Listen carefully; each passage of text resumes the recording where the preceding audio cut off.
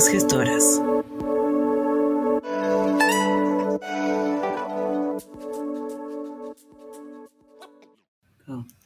Mercedes Caxaj is the artistic co-director for the Sunfest London Committee for Cross-Cultural Arts, which presents innovative global arts programming in London, Ontario. She has served as head of programs for Small World Music and produced the Global Toronto Music Conference, as well as the Emergence Music Incubator. She works in collaboration with the International Indigenous Music Summit and has been recognized widely for her contributions to the music scene.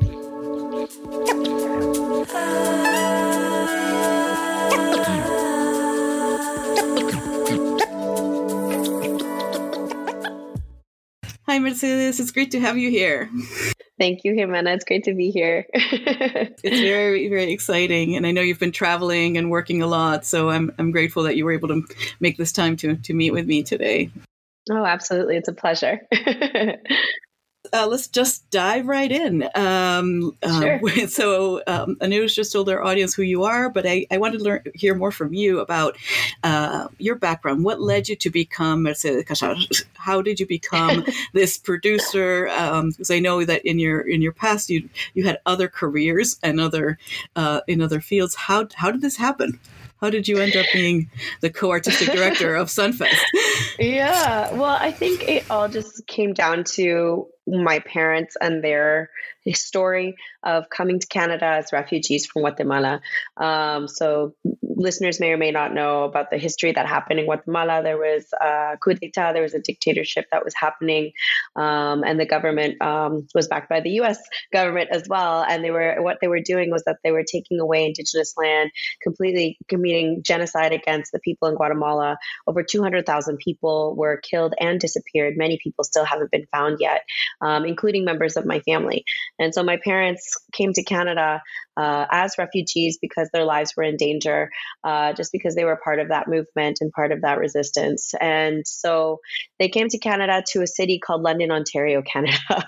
So instead of going to Toronto, Montreal, Vancouver, which would have been, bigger cities that you would think that you would go to just because they're more cosmopolitan, they came to probably the whitest city in Canada. Why was that? Well, they were looking, the Canadian government was looking to populate this area. But also too, my mom just said, I just want to go somewhere calm. I just want to go somewhere chill. And then while they were not facing any type of violence or life danger right away, it was definitely another form of violence that they ended up experiencing here, which was a lot of racism and discrimination. And so with that, my parents are educated people, they're university educated people. They were professors back in their home before they came to Canada. My dad was also a professional musician. And so they came to Canada just like any other immigrant, working odd jobs here and there, but trying to improve themselves. My mom has endless degrees, my father as well, endless professional development. And they wanted the same for my brother and I. And my brother came at 2 years old and I was born here. And so what they did was that they put us in this school, French immersion, because they said, hey, in Canada, people can learn French for free. Right. Of course. Yeah, of course. Why not? Whereas most families are saying they think that that'll confuse the kid to learn more than one language. They're like, well, they're going to learn Spanish at home, French at school, and English everywhere else. It's going to be amazing. It was really good. And so what ended up happening is that we ended up going to a school that was not full of immigrant kids. It was full of white kids. And so it was my brother and I with like maybe 6 other kids that were not white in this school of 400 students. So right away, it was kind of one of those things of feeling of otherness. And so that leads to my story of who I am now, simply because my parents always had that feeling like, well, we got to make a difference for our lives. And my father, especially, he started working odd jobs, but eventually landed a job where he was doing small events like poetry readings, lectures, maybe small concerts for an NGO that was in town that was helping immigrants settle in. But his role was specifically to create these events in order to create community and see. And so what he was noticing was that there was tons of immigrants in London, but they just weren't being represented in the larger scheme of what it was when it came to like festivals, events, concerts, that kind of thing. And then of course, him being a musician, music was the heart of what he wanted to work on. And then eventually he wanted to create a festival because essentially when you think about a multicultural festival, you think of that kind of tokenization or, that stereotype of what each culture is. Ukrainian culture, Indian culture, Mexican culture, and thinking of like what those are and really presenting more so community groups, which is great, but like traditional and not necessarily innovative, contemporary and professional quality acts, right? And so that's what he wanted to focus on. And so that's what led to starting the festival. I was 8 years old during the first edition of the festival. So I went there and I had a cardboard box asking for donations because this festival is a free festival. The reason that he wanted to do it that way was because he realized that people weren't willing to take a risk to the unknown. And also he wanted to make it accessible. And so that's essentially like what we continue to work on, as a father-daughter team, but also as a family. My mom helped out by working hard, those long hours, those two jobs in order to put food on the table while my dad did his dream and started out this festival. And then my brother helped setting up and all these things. And eventually I kept helping, but I continued this route of following university. I was doing physics and math. I was doing engineering. Eventually that led me to my love for math, and I ended up studying French as well. And so I ended up going down more like, okay, maybe I'll be a teacher, thinking to myself, I'm helping my dad with his dream, but that's not necessarily my dream, or I didn't want to feel forced or as if that was handed to me. Right? Inevitable or forced, right? Or predestined. Yeah. And I didn't want anything like, I don't know. I had that idea of like, I have to work for like what I want. And so like my dream is going to be being a French teacher or like a math teacher or something like that. And I ended up doing that for a little while. And then I realized that wasn't really for me. And I still kept helping with Sunfest, and my role got bigger and bigger and bigger. So I ended up, eventually being the site manager, planning everything of the entire site, which is like 5 stages and like the 250 vendor marketplace. And then eventually I was living in France for a while. And what happened there was that this was back in 2008. And my father was going to a conference in Europe and said, I'm going to this conference. Why don't you come with me? Like, you're living in France. It's just a short plane ride over. I said, of course, why not? Like, get to know that world. And that was more like the booking and discovery of artists and things like that, doing the networking. And that first year I was completely hooked. And I just said, look, this is what I want to continue working on. Absolutely. I still kept doing some marketing jobs. I worked for a global marketing company. I was doing like sports nutrition marketing and like health products, things like that, which was kind of crazy to think about now. And I was very lucky because at the time I had a supervisor who knew of the work that we did with our festival and with our year-round concert series and outreach. And she said, anytime you need time off, let me know, and just go to your conferences and do, because I know what you guys do for the community. And that was really great. I got very lucky in that sense. And so I kept doing both, but eventually just both jobs ended up going too crazy for me that I eventually had to pick. So I immediately switched over to nonprofit. I was starting to work with some theater companies in Kitchener. I was working with another music and, multicultural organization in Kitchener as well. And I was also doing my Sunfest work. And then that was the most fulfilling work that I could have had and could have done. And so that's kind of what led me to eventually taking on a larger role with Sunfest and eventually co-artistic director. So I've been doing that now for about 10 years. And so with my father, we like co-direct this organization where it's like booking the artists, but all the way to, booking the porta parties or something like that. Like it's everything, Very and glamorous. It's not, oh yeah. Whereas like many places where you're the director of an organization, you end up, having other people do that for you. It's not necessarily the case still at this point. But, we're 29 years strong for the festival itself, over 30 years for the organization. And, we do year-round concerts as well, where we present acts that are coming from across Canada and around the world in different venues across London. We do a lot of international outreach work when it comes to like creating delegations, taking them to other countries so they can discover new music. And then I continue my work as well with other projects as well and booking too, to make sure that underrepresented voices are presented on stage. So that's my main mandate. That's my objective in life at this point. Yes, So, you got ahead of me because I was going to ask, what is your objective now, right? That it's not engineering or teaching French. You're very clear about that. When is Sunfest on, and when does it run, and for how long does it run, and how many acts do you usually have? Like, paint us a picture of what that looks like. Absolutely. So it started back in 1995. So we're now in our 29th edition coming up this July. So it's always the second weekend of July about. This year it's July 6 to 9. And we have 4 days with 5 stages, 250 vendor marketplace, and it's all free and accessible to the public. And that's on purpose because we want to make sure that the art is always accessible to families, to anybody from any kind of socioeconomic status that wants to access arts and discover new music from all around the world. And we don't tokenize the acts. We make sure that we're presenting just acts that speak to us when we go see them. We're very fortunate that we get invited all around the world in order to discover these acts.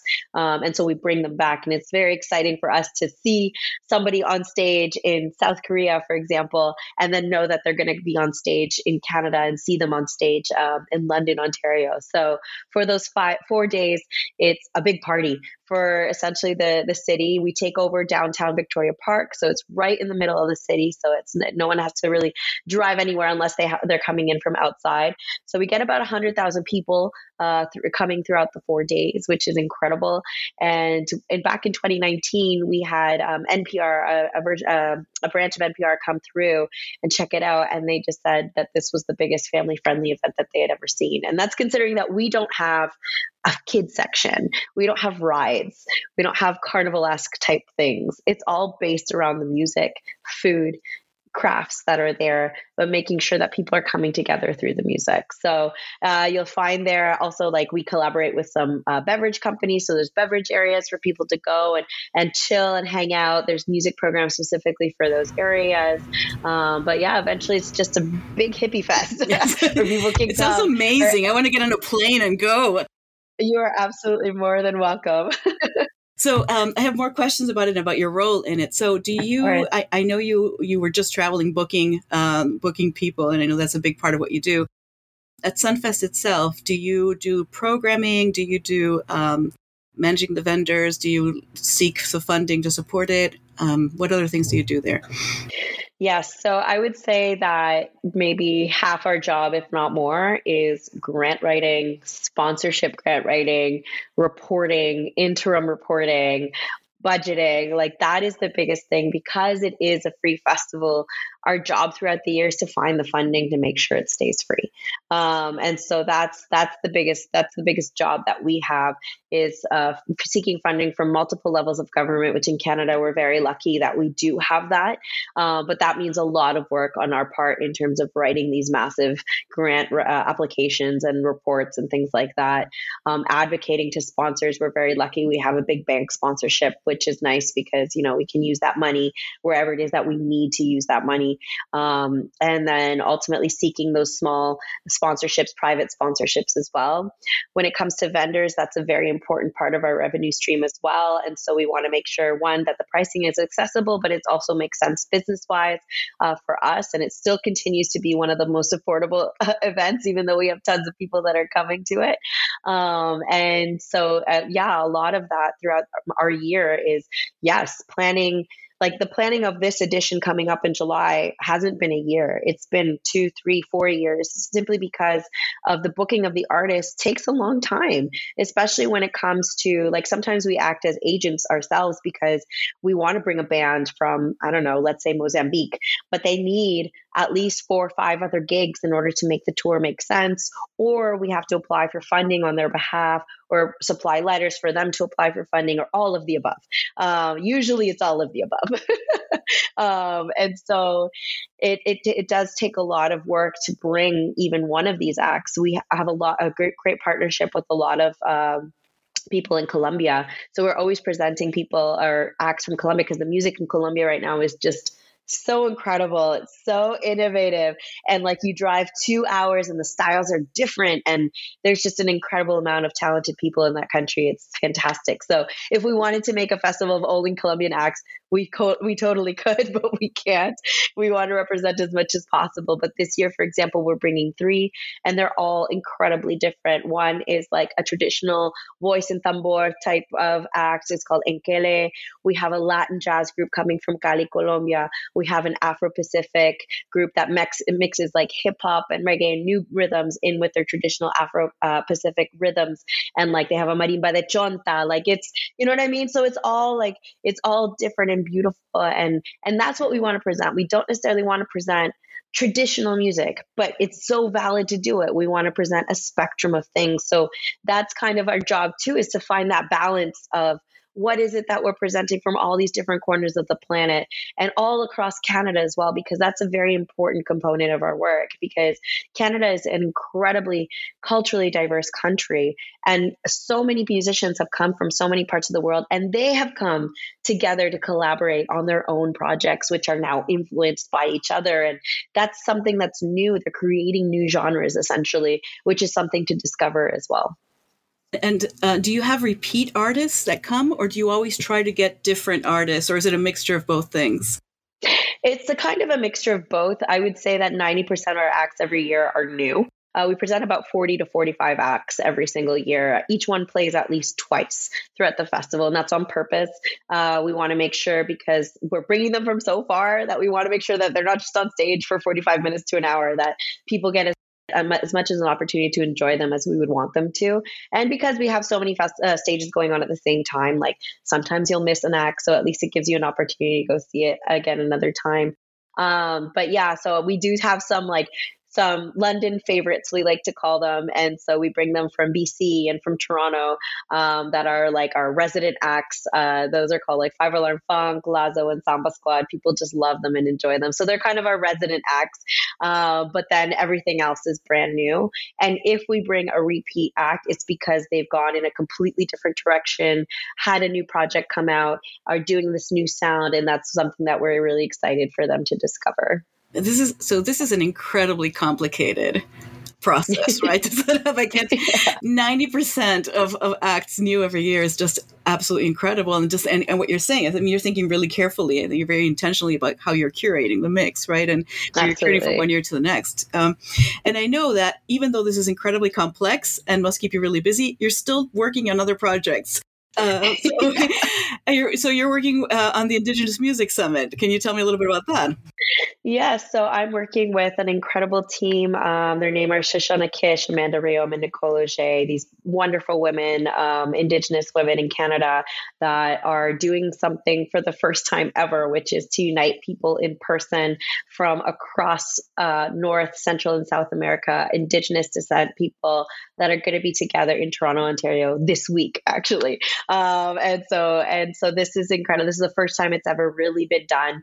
And they've been doing their Indigenous Summit in pieces kind of throughout different conferences, as components to conferences, I guess you can say, or splitting them up, going across Canada in order to be as representative, as inclusive as possible. And this is the first time they're bringing kind of everybody together to do over 30 showcases, to present, dozens and dozens of speakers on different topics, from climate activism to an anti-circle rematriating spaces, to talking about how art itself is an act of survival.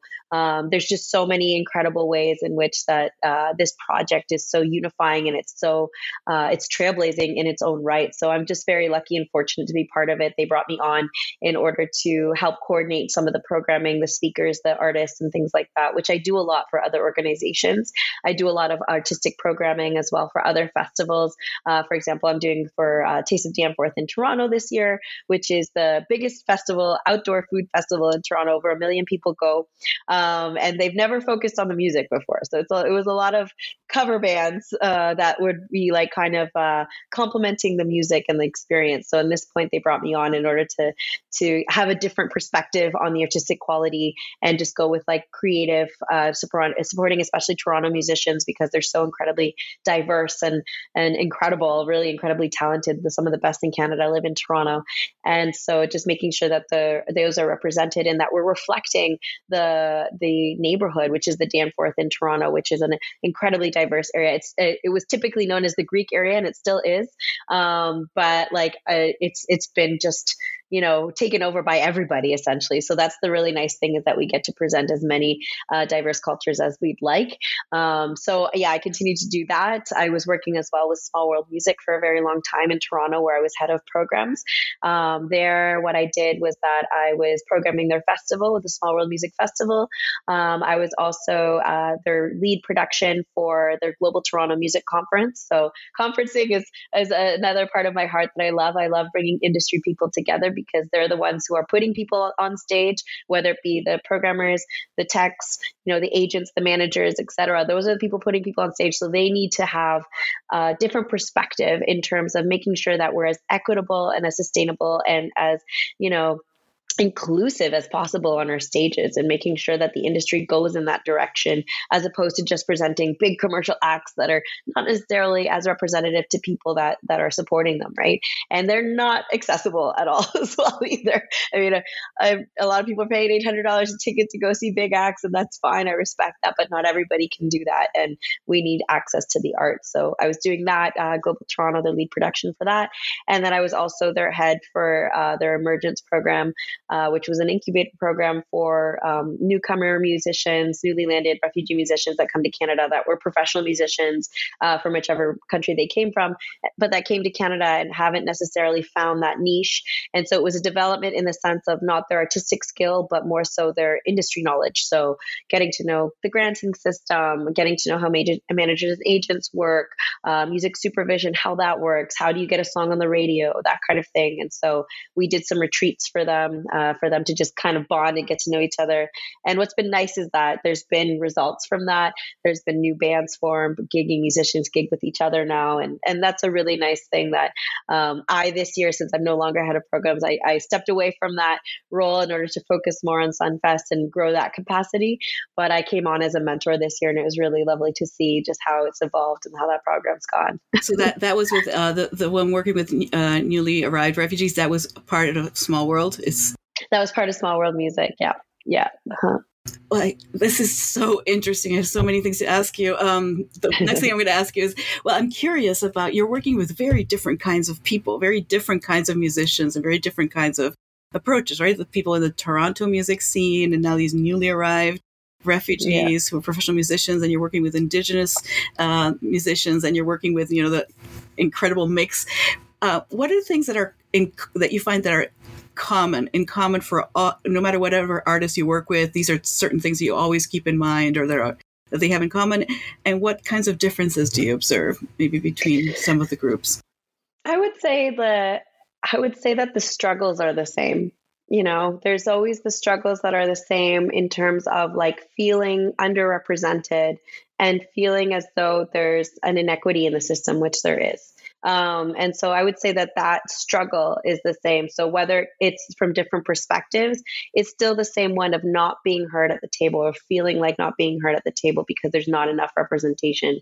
And when I think about like Latino culture, Latinx culture, it's the same struggle as well, because it's largely underrepresented in terms of what it is. Yes, we might have this huge industry of like reggaeton that's happening right now, but and that's great, but like at the same time, that's not necessarily representative of like all of the culture, all of the different genres, all of the different areas in which the people struggle, and it completely doesn't talk about the struggle that Latino people, like from Central America especially, have had to deal with, of leaving their homes and like having to go to other places, being displaced. That's massive, And so there's been a lot of dictatorships that have happened in Latin America that, all of us, we see each other as different, Colombians versus Mexicans versus, but we have the same struggles. And so that's the same thing across with a lot of these, people from all over the world, from Africa, Asia, all over, with Indigenous people. something that's amazing that's happening in Canada right now is that the Indigenous peoples are getting their voices. They're taking their lands, they're retaking their language, they're reappropriating everything for themselves, and really setting, in my opinion, an example for the rest of the world of what could happen when Indigenous people really take the forefront, take the lead, and are put in front of the media. That's one of the biggest things as well. And so I would say that those are the commonalities. The differences are just that, the difference of experience. So, I think just essentially just our cultures can be sometimes different, but at the same time, they're so similar. When you think about Indigenous culture across North, Central, South America, we all have the same beatings. We all have a type of rainbow skirt. We all have the drum that is essential and crucial to us, to our heartbeat. And so the work with the Indigenous Summit was important to me because actually my last name, Caxaj, is actually Cachiquel. It means strength of the river. So it's a Mayan last name from Guatemala. And it's an area of my life that I'm still discovering, and I'm still getting to know and understand what the traditions are, what things mean, etc. And some people here in Canada are miles and miles ahead of me in that regard and getting to know their culture more and really being at the forefront and being proud of it, and so that's what I see is that those are some differences where it's like sometimes some have taken the lead in, let's say, like making their stance, and so those are setting examples for other cultures as well, which is beautiful to see as well. For sure. And there's also there's a difference, I think a generational difference as well, right? From my generation perhaps to yours, that in my generation we also had to flee Uruguay also under the dictatorship, so we have 50 years of legacy, right, in Latin America, and a very complicated relationship with the United States, of people having to leave their homes, leave their countries, disappeared people up and down the continent, right? And that legacy has implications for how we conduct ourselves, the kind of music we make, the kind of art that we make. And that is very much not understood. But I think where the generational difference comes between your generation and mine is that in my generation, speaking Spanish in an English-speaking country was a mark of shame, right? Claiming a Latin American identity was shameful. Having, with my name, it was always, do you have a nickname? Oh, do you have an American name, right? Whereas I see now in the current generation, there's a difference, right, of openly being proud of the Latina identity, openly being proud of our mixed heritages, right, and of speaking Spanish. And it's part of what I'm trying to do, what our whole team is trying to do with Gestoras, right, to show the enormous diversity that there is in cultures and approaches, but that we all share certain common strengths and certain common values or intentions and pride in our culture. Mm-hmm. Oh, absolutely. I see that. And that's something that like, I'm envious of the generation below mine, like Gen Z, Yes. Gen Z, sorry, that is below mine because, I didn't grow up with social media. Like I was still in that in between, where like I grew up without I remember our first computer, like that was the first one that was out, and like I remember the dial-up internet. I remember all of that.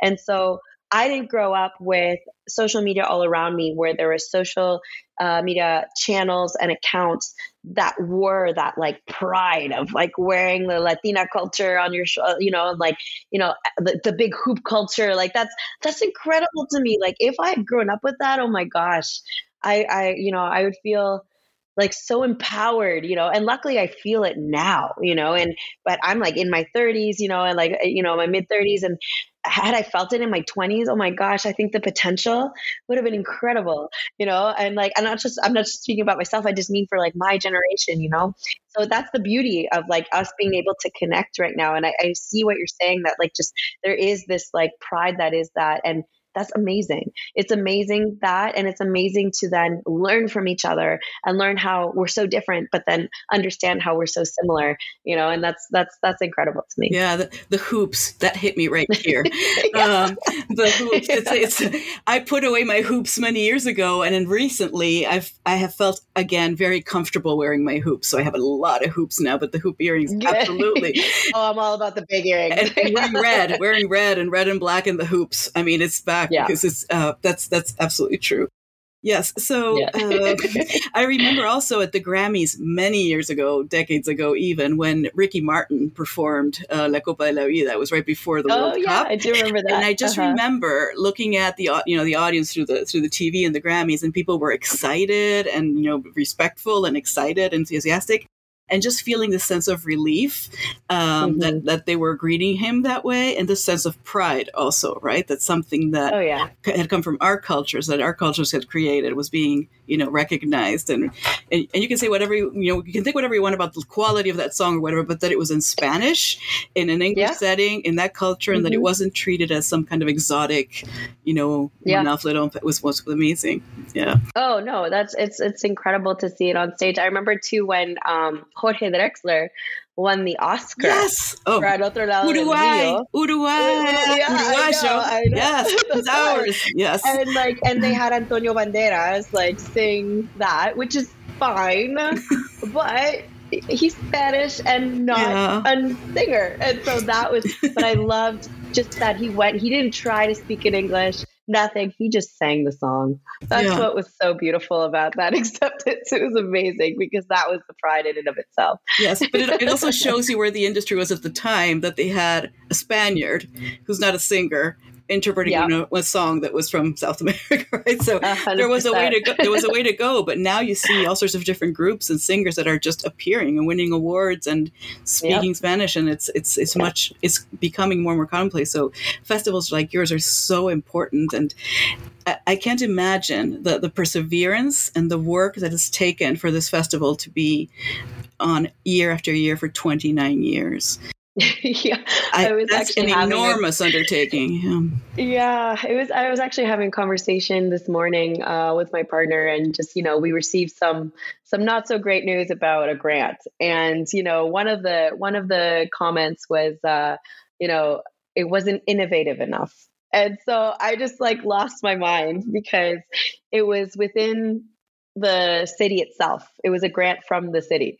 And so I just said to myself, why do we need to keep justifying our existence when we're clearly serving, the global majority within our city?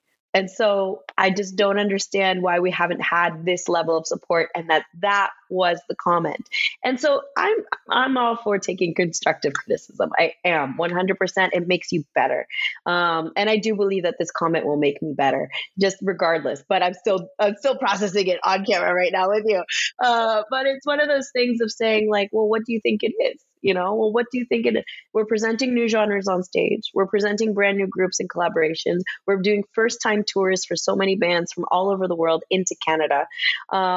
I would like to know how more innovative we can get. You want me to have some kind of hologram going? Well, someone's already done that. I think frankly, Mercedes, the only thing you're missing is cover bands. I think that. Yeah, I think you're right. I think Bon Jovi needs some presence in my fest. Spanish language interpretations of Bon Jovi would be amazing. 100%. But that goes to your comment of every year we have to justify our existence, and we're a small organization. We're 3.5 people that put on not only the festival. I say half because it was part-time, but we put on not only this massive festival, but we put on concerts throughout the year. We do our outreach work throughout the year. We collaborate with other organizations, so it's year-round work that we're doing. And it's not just this, and it culminates, let's say, into this festival, but that's not the only thing that we do. So it's as much as we're proud of the numbers of people that come out, of the numbers of artists that we help out. During pandemic, we're still helping out techs and artists and venues by doing online programming, things like that. But what we are most proud about is the social impact, making sure and seeing that families are coming, families that wouldn't normally be able to afford a ticket, families that wouldn't see their culture represented on stage ever. People coming, waving their flags, proud that we're finally presenting somebody from Senegal, or that we're finally presenting somebody from Palestine. That was huge. We had droves of people coming out. It was the first band coming to Canada from Palestine that was at our festival. And so those are things that we're so proud of, is to see the people out front enjoying. So that social impact it's worth the struggle of every year, because every year it's a struggle. Yeah, no, and every year you have to innovate. Hello, London, Ontario. You have to innovate on how you approach that funding. Yeah. So Mercedes, I want to. We're in our final stretch of our conversation, and I think our conversation is going to continue offline for many years to come. But in this context, I want to ask you, for our younger listeners, and for especially particularly young women who want to do the kind of work that you do, right? Who are interested in festivals in particular, and want to work on the way that you do it, right? Deep thinking about access and representation. So let's say that there's somebody like you, but just starting out. What advice would you give to her? I would say that there are many times that you want to give up, but don't, because I'm sure there's many people that do because it's too hard, but it's worth it. It's worth it because no matter what, you're making a difference in someone's life, at least one. And that one will be your own, for sure. 100%. Because as long as you're living like what you want and your truth, your own personality, your own femininity, everything, you're making a difference in your life. Because when one of my things of one of my uneasiness, I suppose, that I had, one of my fears that I had before really fully on grasping my role of working with my father, being a co-artistic director with him, was this imposter syndrome. Do I deserve this? Which many women face, right? Do I deserve this? Was it just handed to me? Did I work really hard for it? Yes or no? Will people only see me as like a female, smaller version of Alfredo, which is my dad? Will they take me seriously? There's so many doubts, And so I think just in the end is that there's so many reasons that the world will tell you to quit, and your own insecurities would tell you to quit, but just don't. Because ultimately, once you continue, you'll see that difference that's in your life. And I've never had a more fulfilling time in my career than now, because I've been really just saying, I'm not him. I'm not this person. I'm myself. This is what I do. This is what I believe in. I thank everybody who works with me because I learn from them every day. But ultimately, there's a way in which I work and that I want to continue. And that's been influenced by many other people, just as we should. We should all share knowledge. We should all learn from each other. But ultimately, I would just say, just don't quit, because you're always going to make a difference, at least in one person's life. And that one person's yourself. That is absolutely beautiful. I'm going to tattoo it on myself somewhere because you're speaking to the imposter syndrome. In a way, you're saying that keeping doing the work that you love, that you believe in, is a way to also build yourself, build your strength, build that sense of I'm doing what I'm supposed to do, and I am where I belong, where I'm supposed to be. So, as you know, here in Gestoras, we ask each one of our guests to leave a question for someone else.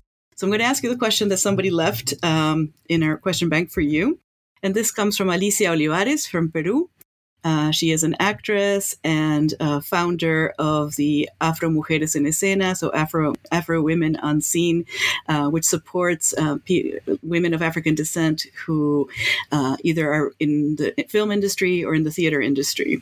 So here's Alicia's question. What are the challenges and difficulties that you're going to have to resolve or you will encounter in order to be successful in your next arts management, cultural management project? So what is the next project and what kinds of things are you already thinking, I'm going to have to deal with that? Well, I'm going to have to deal. I think I've already kind of mentioned it throughout this session. It's just that constant justification to people who don't understand and don't get it, because they live in their own little bubble in terms of, oh, well, this is how we've done it for 35, 40, 50, 100 years. And so therefore, why do we need Indigenous voices represented at the table? I don't understand. That's never been an issue before. Why do we need Latinx culture represented or African culture? That doesn't make sense to me. You think that doesn't exist anymore? That is not the case. It 100% does. And that's the challenge that I have to face and accept that I have to face, and overcome the fact that I'm going to have to face that frustration, I guess you could say, but move forward regardless and move forward with the project and understand that there will be some no's, there'll be some rejections, it'll happen, but just to continue moving forward. So I think that's been the most difficult process. There's always challenges that come up. Everything can seem like it's smooth sailing, then all of a sudden something comes and it happens. But I would say that just that constant gatekeeping that happens at different levels, whether it be artistic programming, whether it be grant funding, whether it be permit building, or whether it be marketing access or news or media access, there's a constant gatekeeping that's still there. And that's that challenge that I still have to face. Yeah. And it comes, I think, also from a lack of curiosity, right? It comes from fear and a lack of curiosity about or openness about how would this be better? What you were saying earlier, right? How we all learn from each other, how accepting, new viewpoints and new ideas helps us be better. Yes, I encounter that a lot too. Yes. Yes. Yeah. Where's the flexibility? You know what I mean? Where's the flexibility? Where's the adaptability? Understanding that our society has changed and it has different needs. It's demanding things now as opposed to staying quiet. And that's amazing. And so for me, a lot of people ask me like, oh, this event's happening during Sunfest weekend. Does it bother you? I say, no. The more events that happen, the better, because then people come out and people come together and then they can travel in between events. And that's amazing because ultimately it's all about making sure that we're enjoying, but that we're coming together as a community. That's so important because we can't just stay in our homes. Otherwise, we're just, especially in Canada, it's too cold. We can't just stay in our homes all year round.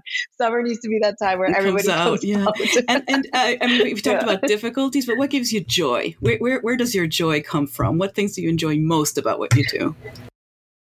Oh my God. My joy comes from seeing a band on stage and seeing people dance. It's that simple. I just like seeing people happy and dancing. When people are dancing, they're happy. That's all I know. And I love, it's that simple. I know it, there should be some elaborate whatever. I'm like, I just love seeing people dance in front of a live band that is really, they're artists on stage. That's what I love the most.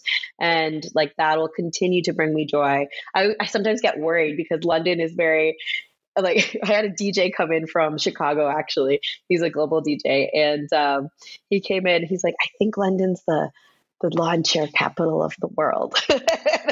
Because there's so many people just kind of in their lawn chairs dancing, and he's like, they don't get up to dance. And I was like, I know. So sometimes it just happens, but we got a lot of lawn chairs.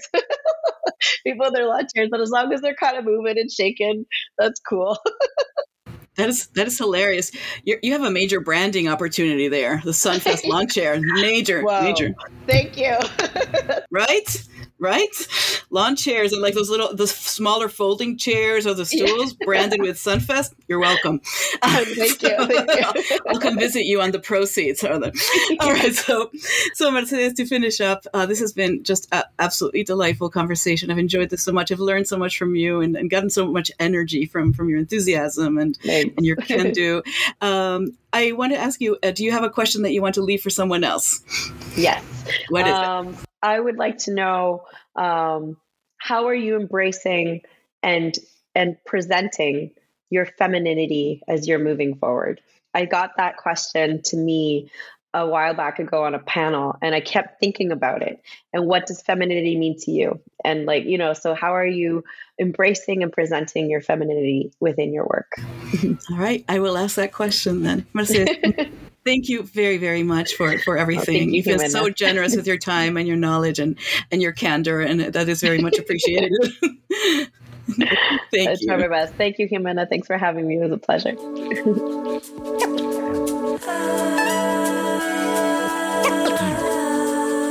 This episode of Gestoras was hosted by Jimena Varela and produced by Anush Titanyan. It was recorded in Washington, D.C. and London, Ontario, Canada. It was mixed at the Arts Management Program at American University, Washington, D.C. The music was Hace que exista, Make It Exist by Eli Almik, and the graphic design was by Bia Silva. Find us on YouTube at Gestoras and on Instagram and Facebook at Gestoras Podcast. Thank you for listening.